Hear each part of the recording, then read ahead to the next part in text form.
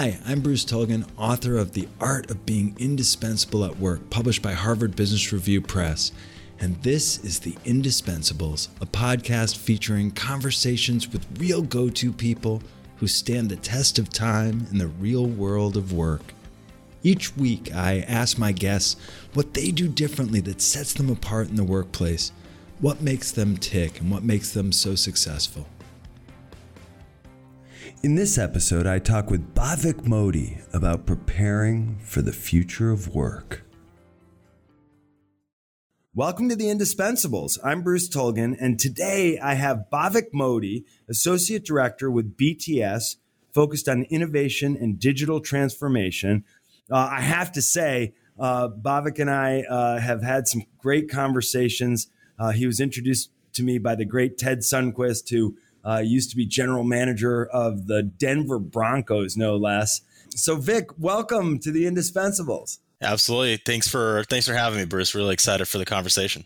Yeah, me too. And I'm excited for our listeners to get to know you. Tell us your story. How did you get to where you are now? Yeah, now I've got a really interesting background. I was actually born in Mumbai, India, and the first part of my childhood I spent in the Silicon Valley. My dad, growing up, he was a part of a few different startups there, and we grew up right behind Apple's headquarters, if you can imagine. And I remember nights going into my dad's office, late night pizzas, just seeing an entrepreneurial environment kind of taking hold in that era. And very quickly, right around the dot-com burst, we actually ended up moving to Cincinnati, Ohio. Again, I mean, such a big change, right? Silicon Valley to Cincinnati. But I think that was a really formative experience for me in seeing both environments. And growing up, going through my collegiate years, I thought, hey, I might be interested in finance. So I explored the world of wealth management, venture capital, private equity, corporate banking. And through all of those things, realized I was more interested in building and creating things. And I had this entrepreneurial itch. And luckily for me, I ended up at my current job at BTS, which was going through a major growth trajectory when I joined, from a company that historically was focused on building these high fidelity business and wargaming simulations to an end-to-end people and talent partner for companies. And so today I focus at BTS on our innovation and digital transformation work that we do, creating immersive experiences, helping companies shift their cultures into ones where innovation and new digital tools can thrive, building digital literacy skills. And I focus a lot of my time today on AI and machine learning. Yeah, that's fascinating. And so can you explain, what is it that those systems you're building for folks, what do they look like? Yeah, so if you can imagine our core business simulation platform, we co-create those with our clients. So say, for example, you are a Procter & Gamble or a GE or name the company. We would go in and we would replicate your entire business model. We'd look at the key trade-offs, the levers that leaders have to pull in running and executing your business strategy, and build that into a customized business simulation experience. And then what we do is we bring all these leaders together. Is traditionally in an in-person environment, right, where you have 30 leaders that are senior at an organization. We split them up into groups of 5, and they compete against each other in a dynamic environment and running their own company and executing their own strategy. Now, naturally, we've shifted that into a virtual world with the same impact. That's really, it's just amazing. And I'll bet that you've had to make some pivots during the pandemic, but I bet what you're doing has become even more relevant now. Yeah, absolutely. I think we were already on a trajectory as a company in investing in our internal capabilities to do digital training and development work really well. And we've bolstered that through acquisitions as well. But the pandemic just accelerated that transition for us. And I think what it really accelerated for us was an understanding and openness from our clients to experiment with virtual. It was a much harder conversation to have before people were forced to work from home. But the pandemic was almost a forcing mechanism to say, okay, well, we still have to develop our people. We still have to build business acumen, build leadership skills. So BTS help us think about how to do that in a virtual context and virtual environment. And especially when you're on Zoom meetings all day, looking at presentations all day, having these highly experiential, immersive, hands-on mechanisms to learn and grow your career, that really resonated, I'd say, and we've opened up a lot of new opportunities for us through that. Yeah, it's amazing the way some organizations have been able to pivot or their relevance has increased during this transformational accident of history. So I want to ask you some more about what you've learned in your work at BTS. But first, I do want to mention that you also founded a brewing company in Logan Square. Is it Azadi Brewing Company? Is that right? That is correct. Yeah, it's in Chicago, right? It is based in Chicago, yeah. And it's funny, you think about coincidences from the pandemic. I was a very passionate home brewer prior to the pandemic. And just with work travel and facilitating different events and conferences, didn't get a chance to really pursue that. And so at the pandemic, being at home, we said, me and my business partner, we said, why don't we do this? And Azadi Brewing Company, we focus on Indian-inspired beer that's inspired by the flavors, spices, and cuisine of India. And so we've had some fun local collaborations. We just did a collaboration with a brewery in India, where in India and in Chicago, we released the exact same beer with tea that was picked by female-owned tea sellers in India, which women traditionally haven't really been included in the tea industry. And so we've really enjoyed that collaboration as well. That's amazing. Well, congratulations on that. It's Azadi Brewing Company. That's what it's called?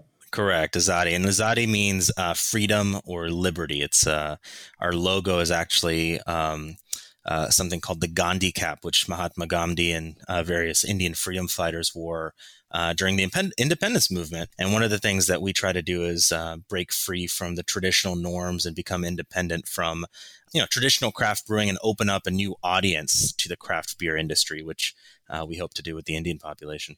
So are you running an establishment where people can come in, or you just ship beer? We've been focused on distribution just through the pandemic while things were closed. We are planning to open our own space at some point in the future. We actually luckily have partnered with another brewery called Pilot Project Brewing that's based in Logan Square, where we share a tasting room space. They handle production and distribution for us right now. And so if you ever want to try our beers, if you're in Chicago, you can go there, or various local restaurants as well. That's fantastic. And I mean, are these beers can you order them on the internet, or are you distributing primarily through liquor stores and supermarkets and so on? We're in Whole Foods, we're in liquor stores. Unfortunately, with some of the Prohibition era laws in alcohol, you can't really do a lot of the distribution that other consumer goods companies can do out of state. So right now our licenses are just for Illinois, but I'll tell you, Bruce, I think we've had a few people sneak them out of the state of Illinois and take them other places. Yeah. Well, we've had Kara and Theo Golden, the founders of Hint, on the show. And so they have shared with us some of the issues of distributing even water with just a hint of flavor. I guess distributing beer is even more complex. What's it like having a full-time job working at BTS and also having this brewing company, Azadi Brewing Company? How do you balance that? Yeah, I've been very lucky. My leadership team here at BTS, they were actually very supportive when I first came up with the idea. I would bring them homebrewed batches that we were doing in our garage. They were my first testers, really, along with a few actually BTS clients. What's been nice has been, opening a brewery can be a major risk. That's multiple millions of dollars if you start off with the tap room and production facility. What we've been able to do is kind of de-risk the process of innovation in brewing. We started off, contract brewing with the Pilot Project. We outsourced our sales. We do some of our marketing ourselves. But a lot of the things that keep brewers busy, we've been managing to outsource. And so I'm not spending a lot more time than maybe one day a week on weekends actually working on the brewery. And so it's allowed me to spend a lot of time at BTS as my full-time job. And then outside of BTS, it's allowed me to kind of explore my creativity, my passion for entrepreneurship. And generally, I have lots of friends and other folks that through this pandemic have learned that you can do multiple things at once effectively. I think that's the way work is honestly shifting in the future, is being able to balance a lot of different objectives and different projects and different interests as well. One of the areas that you're focused on and that you have expertise in is the future of work. Tell us more about that. I know that's an area of research and interest for you, and something that you're helping your clients at BTS invent the future of work, right? Yeah, and it's so funny when people use the word expert, right? Bruce is like, we don't know what the future is, right? No one could have seen this pandemic coming. There's clients that I have that never thought their people would ever be able to work from home. They didn't even have the equipment to do it, but that process was accelerated pretty fast. And so when we talk about the future of work at BTS, it really fits into the work that we do around the topic of innovation. Because when it comes to innovation, all it is trying to discover and solve problems under conditions of uncertainty. And when you look at the future of work, there's a lot of conditions of uncertainty. Are people going to be in the office or out?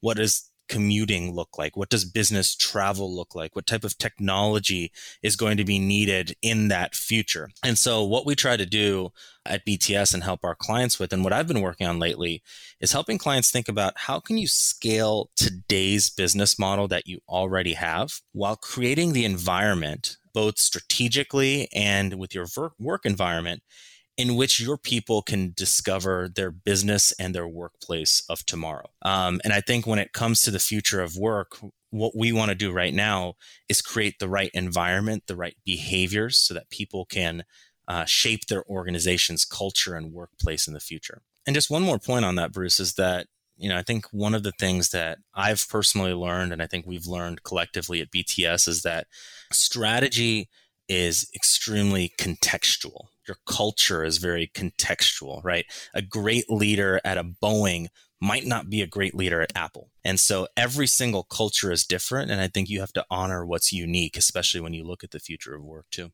Yeah, I think that's so savvy of you to point that out. I just did a program yesterday on managing through uncertainty.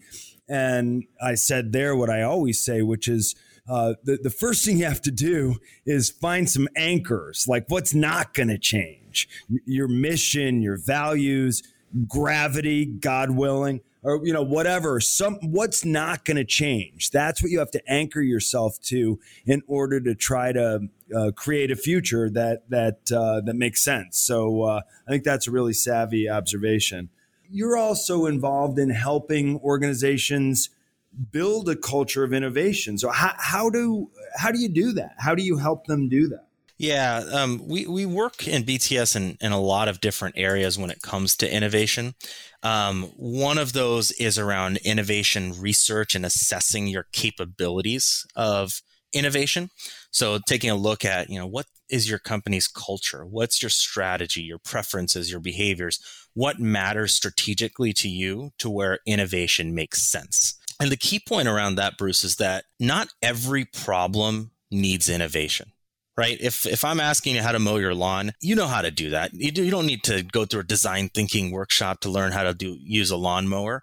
But there are certain problems, and I go back to the conditions of uncertainty. There are problems where you have a low degree of prior knowledge and you're making a lot of assumptions about the future, where innovation makes sense, starting with the customer, coming up with ideas, refining those ideas, experimenting, learning fast and cheap. That makes sense. So we do work in diagnosis, in kind of diagnosing where innovation needs to happen. Then it comes to instructional design and program management. So we have several different initiatives focused on innovation, design thinking, machine learning and AI, data-driven decision-making, all that are highly experiential and hands-on, that allow leaders to practice and internalize the shifts that they need to apply these skill sets and behaviors on the job.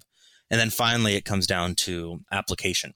So we do work, we have a design studio in Milan. We have an entire coaching group that we work with that allows you to apply innovation into the field as well and bring new products and services to the market. So we do that in a variety of ways. That's all incredible, really. I mean, because it sounds like what you're developing is a practice model, right? So there's a huge amount of technology involved, a huge amount of customization involved, that you're really problem solving together with the client so that they can leverage your technology and your processes.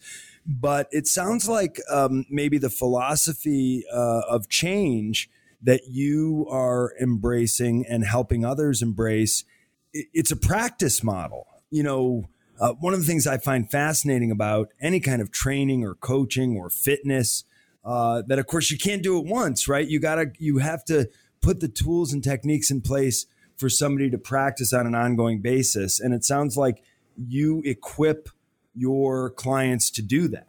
Yeah, I mean, when you think, and Bruce, you've worked with many of these organizations, when you think of the Navy SEALs, you think about, world championship soccer teams, people that are performing the ballet, they spend an inordinate amount of time practicing versus performing, right? You think about it, they might spend 95% of their time practicing what they're doing, and then 5% on stage or on the field or in the battlefield actually performing. Well, in the corporate world, that ratio is completely flipped, right? We're spending 95% of our time performing, and we get very little time to practice. And so what we've discovered at BTS is that people learn best by doing. And so when companies come to us and say, hey, look, we need to capture the benefits of digital technology, speed, innovation, smart risk-taking, we try to design experiences that help people in a short amount of time bridge the gap between their current state to the desired future state that leadership has. And the best way to do that is to practice and internalize those shifts. It's brilliant because, and to your point, I mean, what do elite performers do, right? In any field, elite performers practice. That's why they're elite performers. And so anyone who wants to make a transition without doing that, would be silly. They should, so instead call Bhavik and he'll hook you up. And so let me ask you, I know you are very focused on strategy execution. And I know that's something you have a lot of experience with at BTS. What can you tell us about strategy execution and the relationship between culture and strategy? Yeah, absolutely. I think, and I can't take credit for this way of thinking, but I'm standing on the shoulders of giants here at BTS. But when we think about strategy execution, there's really three components that develop the inner architecture of effective strategy execution. I think number one is alignment. And that is an understanding of where we are going as an organization. You have to start with that, right? Have a very clear vision for where you're going. The second is mindset. You can be completely aligned. Everyone can know what your 5-year roadmap is, but if no one believes in it, you're not going to be in a good position to succeed. So the second is mindset, shifting beliefs and mindset in where and why we are actually going in that direction. And number three is you might be aligned, you might believe in the change, but if you don't have the skills and tools to get there, you're not going to be able to execute on that strategy. And so number three is capability. Do we have the skills and tools to actually execute the strategy that we all believe in? And so at BTS, we often say strategy execution is a combination of alignment, mindset, and capability coming together. Yeah, I love that model. And how do you change somebody's mindset? Yeah, I think at BTS, this is something that we've really been focused on in the past few years. So we started as a company that was very dedicated to strategy, alignment, business acumen. And then our clients came to us and they said, look, we really need to work on shifting the mindsets and behaviors of our leaders in the field, because that's going to accelerate our ability to actually execute on this strategy. And so one of the major acquisitions we made, it's about 3 years ago now, is a company called Coach in a Box. They were founded on the premise that not only should the top of the organization have access to coaching, but coaching should be democratized and made available to everyone in the company. And so they were really a leader in offering coaching at scale. And through over 100,000 different coaching conversations that were anonymized, and the research was pulled from those conversations, they developed a bank of information on mindset. And so at BTS, we have something we call our mindset map, where we've actually mapped out all of the different individual mindset shifts that leaders can make to shift their thinking in the field. Those can be shifts around innovation, so how they think about different problems. They can be about who they are and as leaders, how they relate to others, as well as a range of other topics too.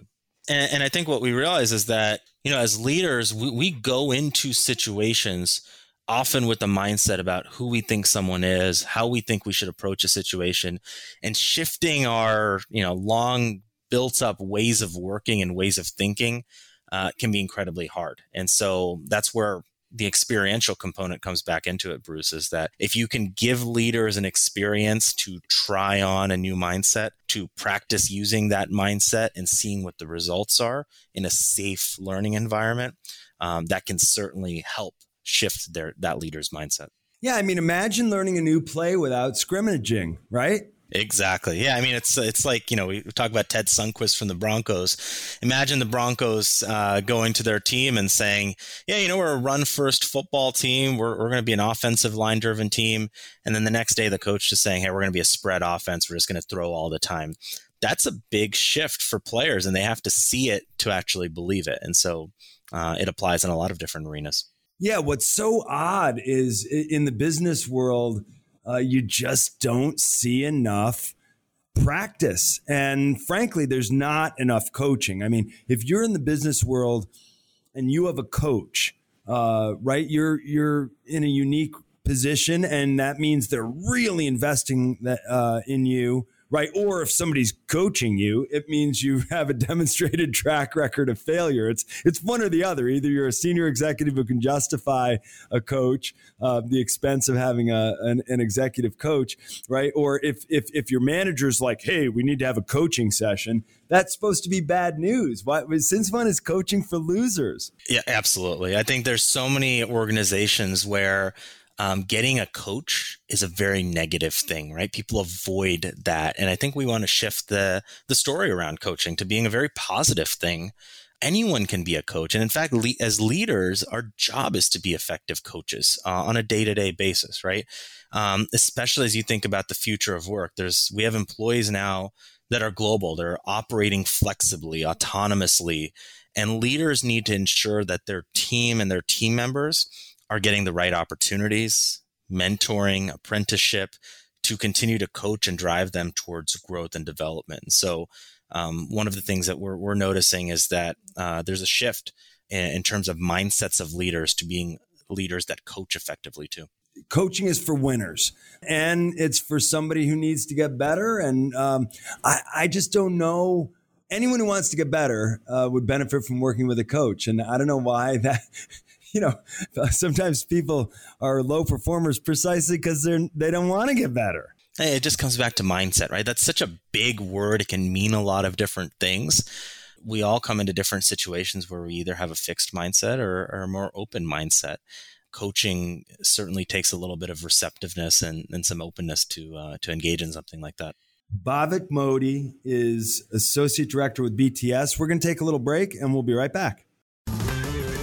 Hi, my name is Chris DiFirio, and I run a coffee podcast called Keys to the Shop. But it's not just a podcast to give insights, inspiration, and tools for success to coffee shop owners and operators, but it's a place where we discuss concepts, best practices, and topics that apply widely to the world of small business. So not only do we bring in coffee experts to talk with us on the show, but we bring in outside coffee industry experts, like for instance, our friend Bruce Tulgan, whose work I constantly recommend to my listeners and clients and has been a frequent guest on our show. So whether you're drinking coffee, tea, or whatever, you can follow us on Instagram at Keys to the Shop, and of course, find out more over at our website, keystotheshop.com.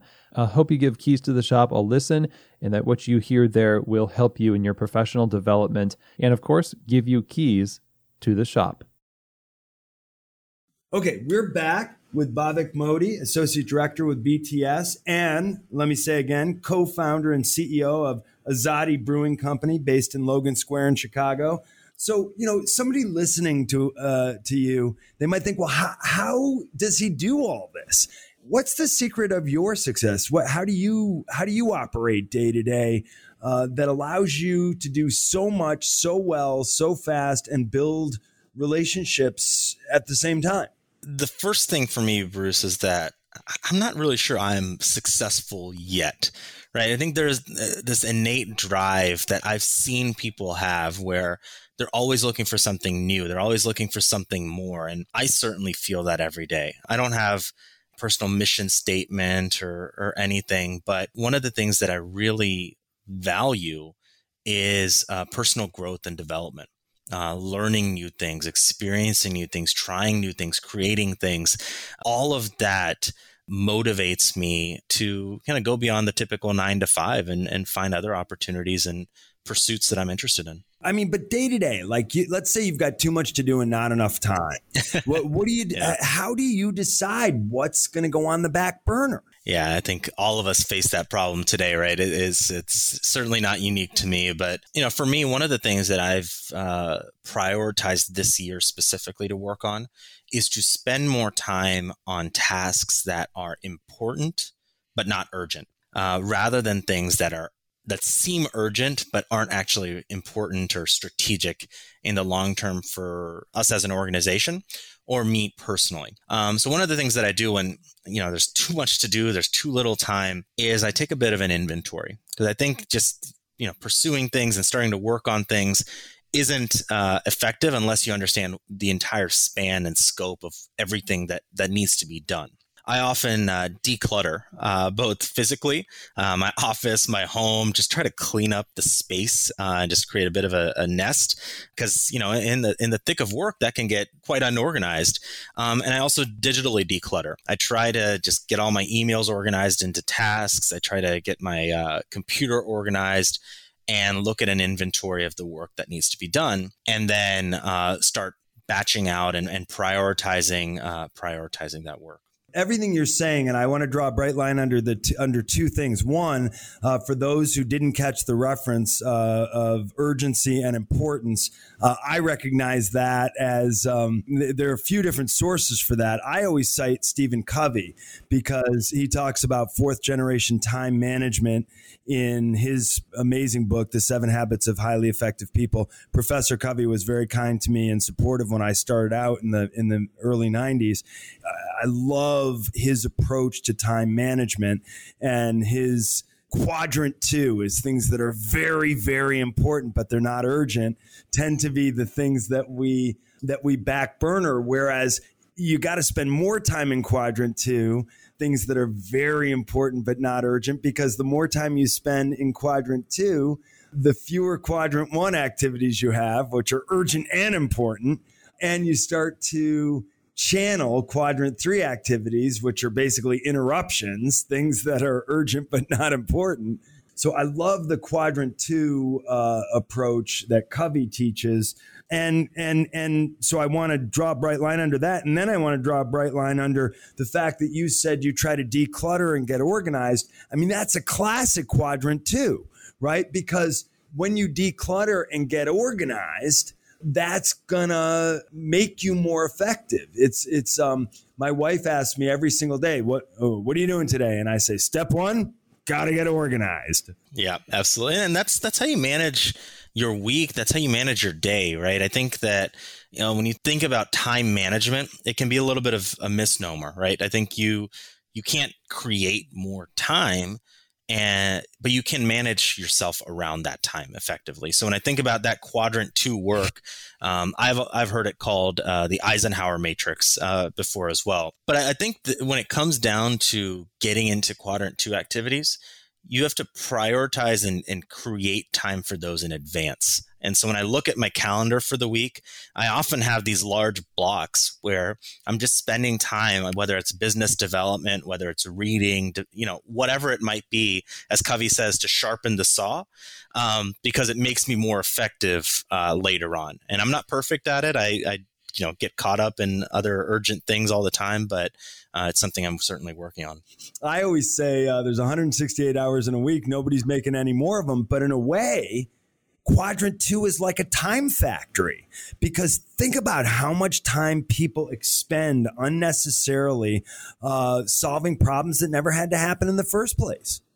And if I think about where I am in my career today and just some of the transformative experiences I've had, it was because I spent a little bit of time in that quadrant. One of those, Bruce, is networking. I landed at BTS. I opened a brewery. I did all these things because I invested time in that network in advance, even though at the time as a college student or wherever I was at that point in life, it might have not been the most urgent thing for me. So 100% agree. I think that it pays off in the end.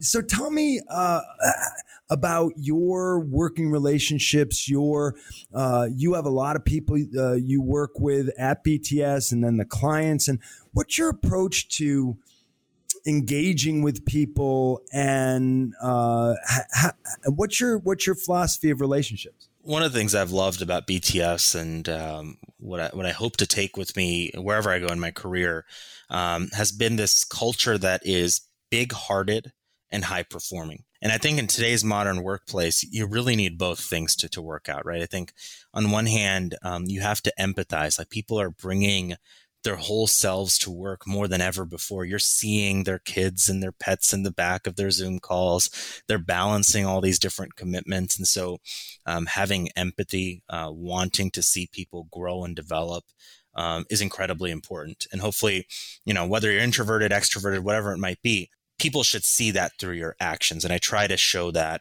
wherever possible. On the other side of it, being high performing, I think it comes down to trust, right? Are you someone that is going to follow through on your commitments? Are you someone that's going to spend time preparing for commitments? Are you knowledgeable about things that you claim to be knowledgeable about? I think building trust takes time. And I've been very fortunate. I've followed leaders that have trusted me to take big risks, to try new things. And I've always wanted to follow through on that. And so that's certainly, that trust aspect has been very important for me. Yeah, I agree with you. I mean, without trust, how can you make commitments, and how can you keep commitments?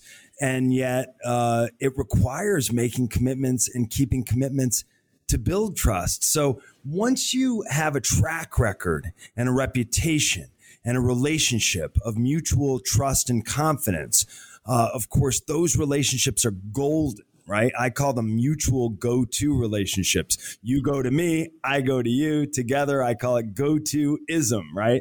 But what do you do at the outset of a relationship? So one of the things, somebody asked me this a while back, that, hey, you got to play the long game and build your relationships. And the way you play the long game is by meeting your commitments. And when you meet one commitment after another, then you build a reputation of trust, and that's playing the long game. And somebody asked me, but what if I'm starting from scratch? How do you accelerate the trust building process?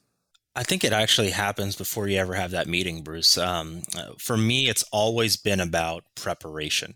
I remember when I moved to Cincinnati. Cincinnati is a very parochial town, right? Everyone knows each other. I was a bit of an outsider coming in. I didn't know anybody. And so I had to build my network from scratch. And I still talk to many of those folks today that I met as a high school or a college student in Cincinnati, in fact. And I think for me, it was all about preparation going into each conversation. I would look up everything about them. Right. At that point, we didn't have many podcasts, but any interviews that they did, any articles that they wrote, what they were posting online, I wanted to know every single thing about that person so that they didn't have to repeat advice for me. You could build on what they've already said in the past and ask much more provocative questions, maybe challenge their thinking, introduce them to new concepts and ideas. I always try to be prepared. And that paid off, because then they would say, okay, this person is interesting enough. This Bhavik guy who I've never met before is interesting enough that I can introduce him to someone in my network, and he isn't going to let me down. He's not going to make me look bad. And so I think preparation has always been the number one thing for me. Yeah, preparation takes time, but it pays off, right? And I think the other piece of it is prioritization. Just come back to that matrix. You don't need to talk to everyone in the world, right? I think a lot of times when you enter a new company, I remember I worked a big corporate job in finance. They said, "Oh, just go network." Right? There wasn't a lot of guidance on who should I talk to. And I ended up talking to the facilities people. And that was a very interesting conversation on how you manage facilities, but it didn't have much relationship to my work in finance. And I talked to hundreds of different people. And then I realized through that process, I was like, you know what? I need to focus on people that are either going to challenge my thinking, that bring a diverse viewpoint, or people that are going to elevate my understanding of a certain topic. And so once you start focusing, you can create more time for preparation. No matter who you're talking with, the more prepared you are, the more likely it is that you're going to be able to optimize the investment of time. Yeah, and the facilities, it's actually a kind of a funny story and speaks to my intelligence as a very, very young working professional at the time. But when we first joined this organization, we had gone through a boot camp or training of sorts where they talked about credit facilities and different types of credit facilities. And so I said, okay, let me go look up on our internal name service everyone who works in facilities. And so I talked to a few people that were managing credit facilities, and I accidentally reached out to someone who was actually in charge of real corporate facilities and real estate and that type of thing. And so it was a happy coincidence, but funny enough, I'm still in touch with that gentleman to today, because I've learned things in opening a brewery about space considerations, taxes, things like that happen to pay off many years after the fact. It's very rare that I talk with anyone from whom I conclude I had nothing to learn. You can learn something from everybody, and I think that when I talk to college students and when people say, Bhavik, how did you end up where you are? I often talk about just having a very diverse network of people that, I went into conversations with just a lot of curiosity. I was lucky enough to be on a college campus where we had a top 5 design school, a top performing arts school, a great engineering school. I would make friends with all these folks. I would learn. I would go to their exhibitions. I would go to their shows. And gosh, you learn so much more from people that are outside of your field and find ways to bring that into your field than you do just talking to SMEs or experts in your field. And that's something that I still apply today. Yeah, and if you talk to subject matter experts, of course, you can drill down and learn more about your subject matter. And, if it's technical, that stuff changes so fast. You got to learn pretty fast to stay ahead of the obsolescence curve, I'm guessing. But there's something about going outside your discipline, talking with people who know about stuff entirely unrelated. It's like food for the brain, food for the imagination. I always tell people the body thrives on routine, but the brain thrives on diversity. Yeah, absolutely. Yeah. And I think we're all out here, especially people that are interested in being indispensable, like the name of your podcast, Bruce. We're all interested in having those aha moments, right? Sometimes when we're in a conference room, when we're asked to brainstorm, we don't always think of our best ideas. But then we go home, we're in the shower, and you have that click where you're like, oh, shoot, this would be a great idea to solve this problem. And oftentimes that aha moment is created by bringing together 2 unrelated concepts, perhaps a concept that was stuck in your brain from a conversation way long ago that you're now recalling and bringing together to solve a problem. And so that diversity is very important and something I really value. Yeah, I find that in reading, like one of the things that distracts me from reading is whatever book I'm reading. Right now, I'm reading President Obama's new book and former President Obama. Whenever I'm reading, the thing that distracts me the most is I get a few pages in and I get an idea. And I'm like, I got to go write something. But there's not. Kurt Vonnegut famously said that when you read the work of a great mind, you have the opportunity to think the thoughts of a great mind. Absolutely. Yeah. And I remember all these, Walter Isaacson books, right, of Einstein and Jobs, and you just read them. And there's so many times where you pause, you're like, oh my God, that's such a brilliant idea. And even in President Obama's book, when he was talking about his run as a state senator, going to Springfield, I'd start looking up the speeches that he was talking about in his book. And it's so easy in today's era to go down rabbit holes. And I think you learn something from each one that you go down. Yeah, and curiosity is such a powerful engine of creativity, such a powerful engine of good mental health and happiness too, I think. Absolutely. I 100% agree. I know you also are focused on emerging leadership trends. Your work at BTS has put you in dialogue with so many people about so much that you've learned a lot about emerging leadership trends. And I want to hear about that because, I will tell you, just put my cards on the table.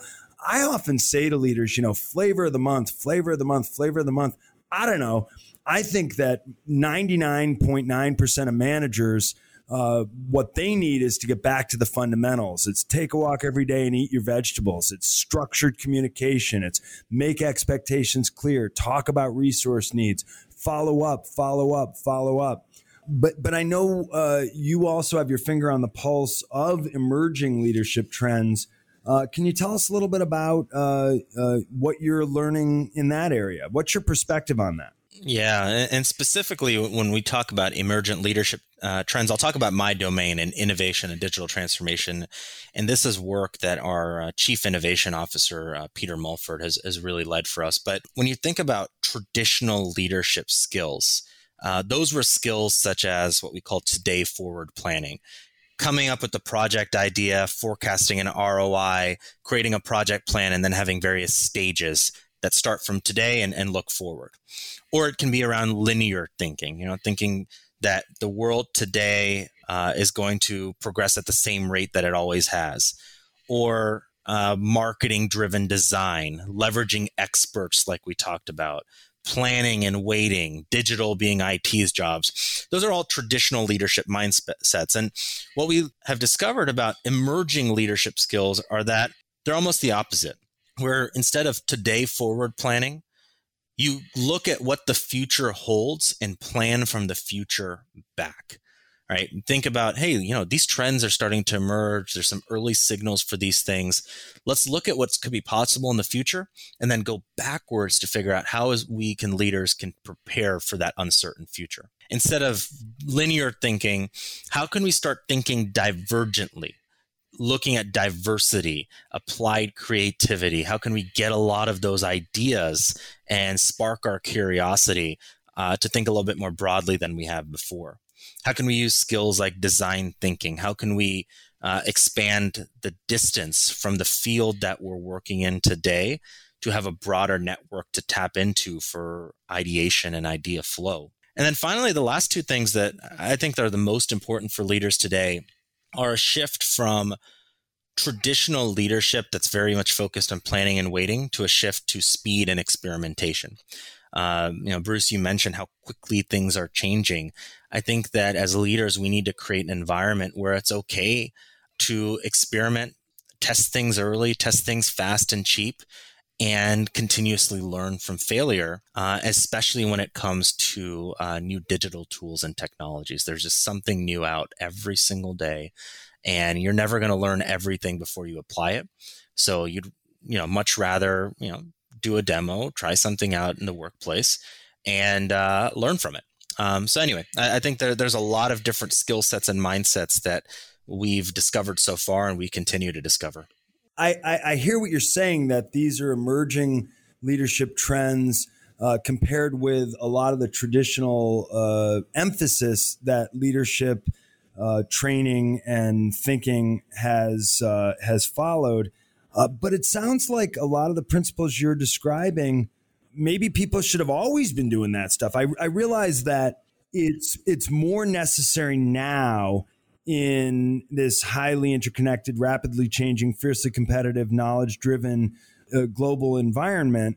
But it sounds like a lot of what you're tapping into there, are things that maybe would have been valuable anytime.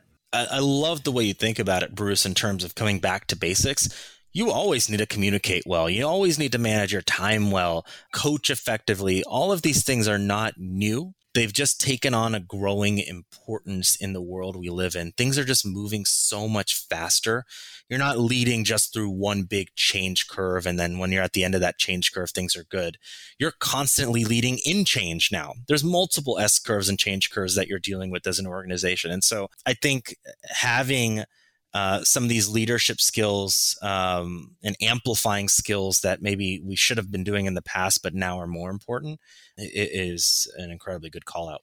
I love your perspective on how things are evolving.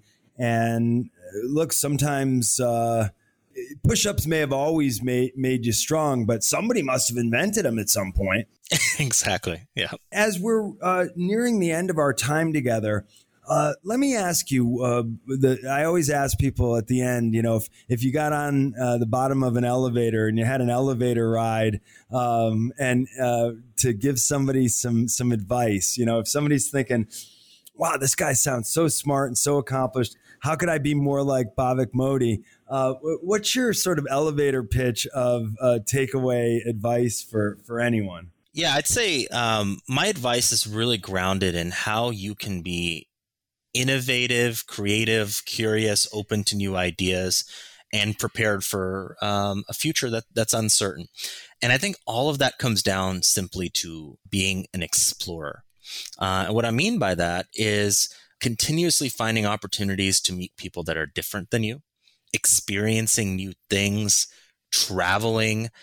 Even if you can't get on a plane today, go watch a show on Netflix about another country. Go eat another country's cuisine. Learn about their literature or their arts, and continuously educate yourself about topics outside of your domain. When it comes to advice for me, Bruce, I don't think that the career I have today may even exist 10 years from now to people that could be listening that are in high school, college, etc.